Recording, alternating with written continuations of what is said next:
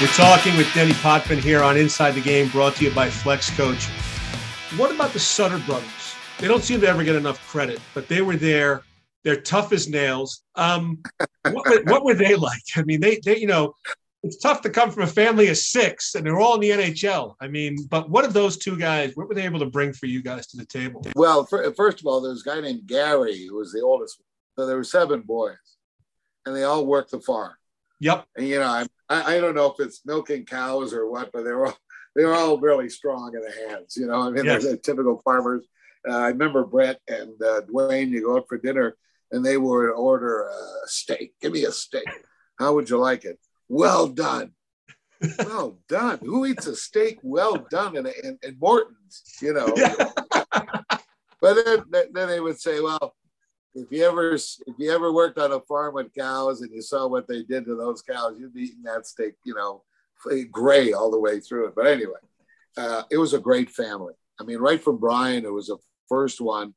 I believe, Brian was the first one that played in the NHL. So I played against him. He was with St. Louis. All the same, not extremely big, but courage. If there's a word that you want to describe in terms of, you better have one word in everybody's mind when you go out to play playoff hockey, it's courage. And that is your biggest asset. And those Sutter brothers all had it. All 6 that played in the NHL. And, with Dwayne, we'd call Dwayne Dog. And then when Brent came along, we'd call him Pup. Well, the reason why Dwayne Sutter's name was Dog is because he would yap, yap, yap. I saw him some nights. We're in an opposing building, and he's going by the opposing bench and just yelling at the coach. He could start a war. As a matter of fact, we had a bench-clearing brawl in Boston the first year in 1980. This was before we played the Flyers. It was like 10 seconds left in the second period. He goes out in the ice, and he just punches Milbury or somebody. And all of a sudden starts a bench-clearing brawl right at the end of the period. We're going, oh, God, no. By the way, they've got Wensick, Jonathan. Oh, yeah, you got tough guys on this. Yeah. I mean, what are you doing, dog? So, in any of that, just to give you a bit of character. And right now, Brent, and they're smart guys too. Brent owns one of the most successful junior franchises in Canada. And I just saw him a few weeks ago at our reunion.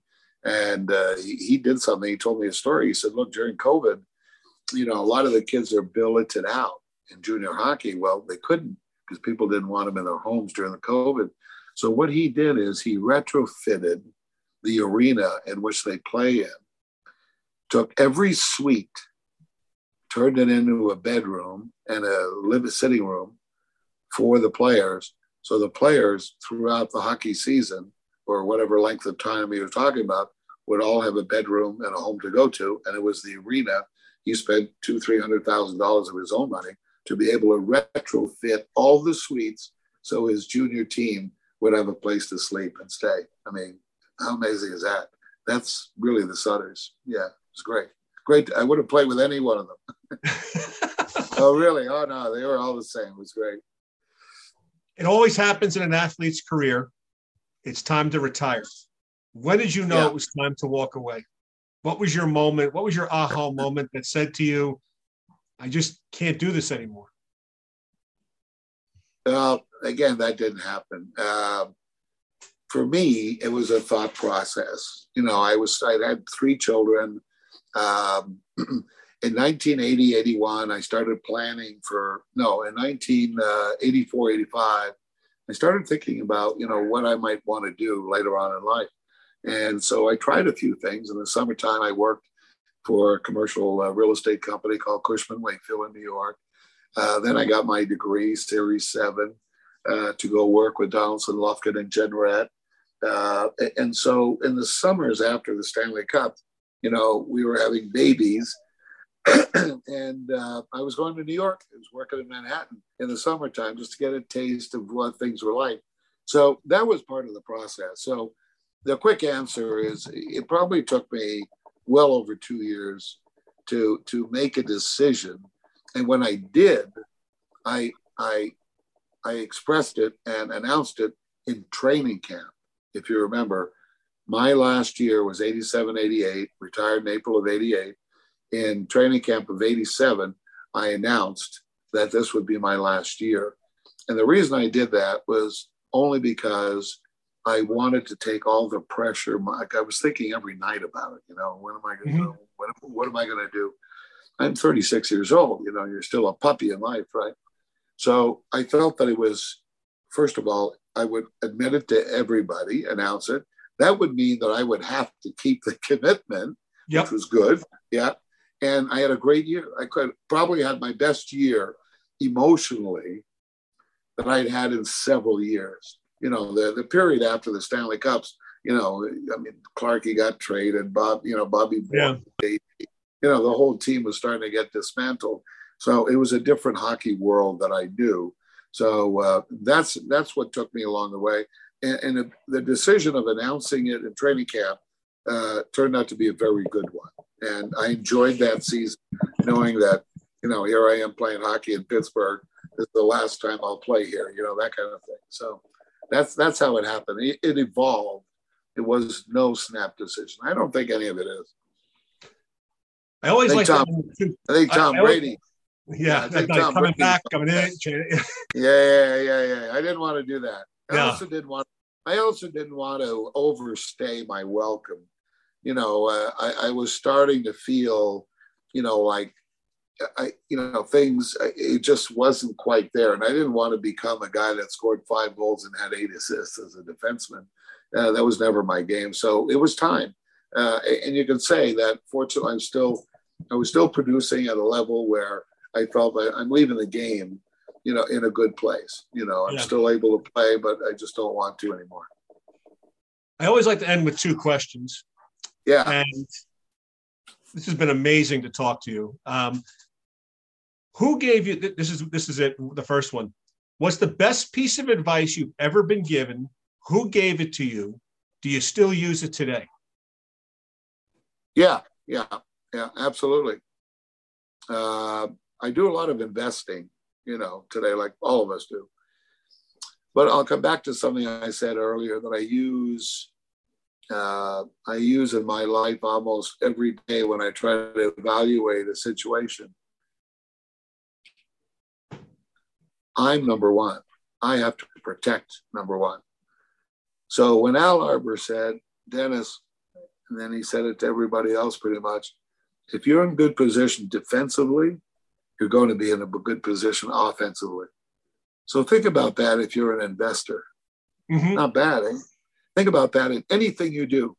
If you are sure your backside is protected, why do guys like you and me go into a bar and, where do you want to sit? As well, Chris and I want to sit with our backs to the wall, right? You know what I mean? You don't want facing the door. We want to face the door. We don't want to face the back. Yeah, but make sure that my back's to the wall.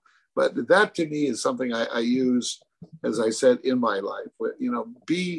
Be responsible and take care of yourself first, because a lot of decisions are going to have to be made all along the way. So I would say, think of yourself as the guy that needs to be positioned defensively well, and any of the offense is going to come along, no doubt about it. Finally, everyone wins in life. It's great to win. It's great to win. Yeah. But what does losing teach you more about life? Everyone always success. When you get there, it's wonderful. But what does losing teach you about life, and how can you learn from what that loss you suffered? Like 1979 would be a great example.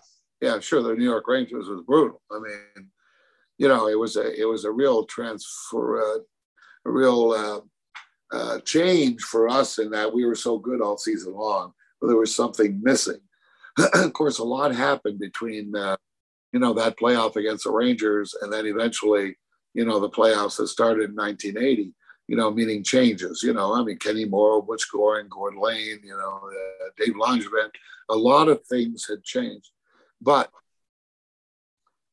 I think everybody who has won will always say that losing was a real teaching moment. You look at Pittsburgh losing, I think, to Detroit when Sidney Crosby was at his best in the playoffs. And you think of all the teams that went through. We lost in '79 to the Rangers.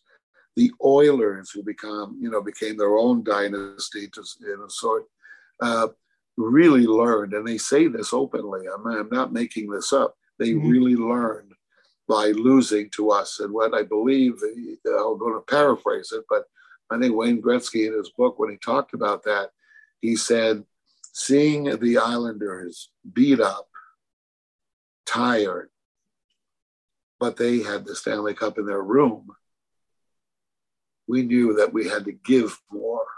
You think you're at the end, right? That's why we have these coaches. You think you've given it all, but then they're able to push a little more. So that to me really encompasses one thing: courage.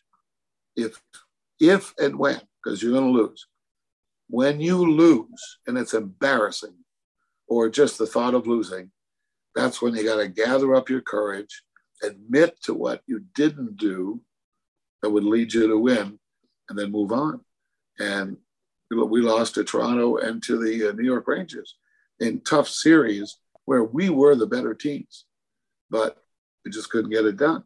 So in 1980, I think courage is a very, very good word to use in terms of trying to propel yourself emotionally to get through the thing that has happened to you, and nobody likes to admit to losing. Well, I want to thank you for your time, your insights. It's always great to see you. It's always wonderful to talk hockey with you. It's like one of my favorite things in the world to talk hockey with you. Wish you all the best, and thanks for coming on Inside the Game here today. Well, Chris, it was a lot of fun. Thank you for having me, by the way, and hey, we'll see you around the rink.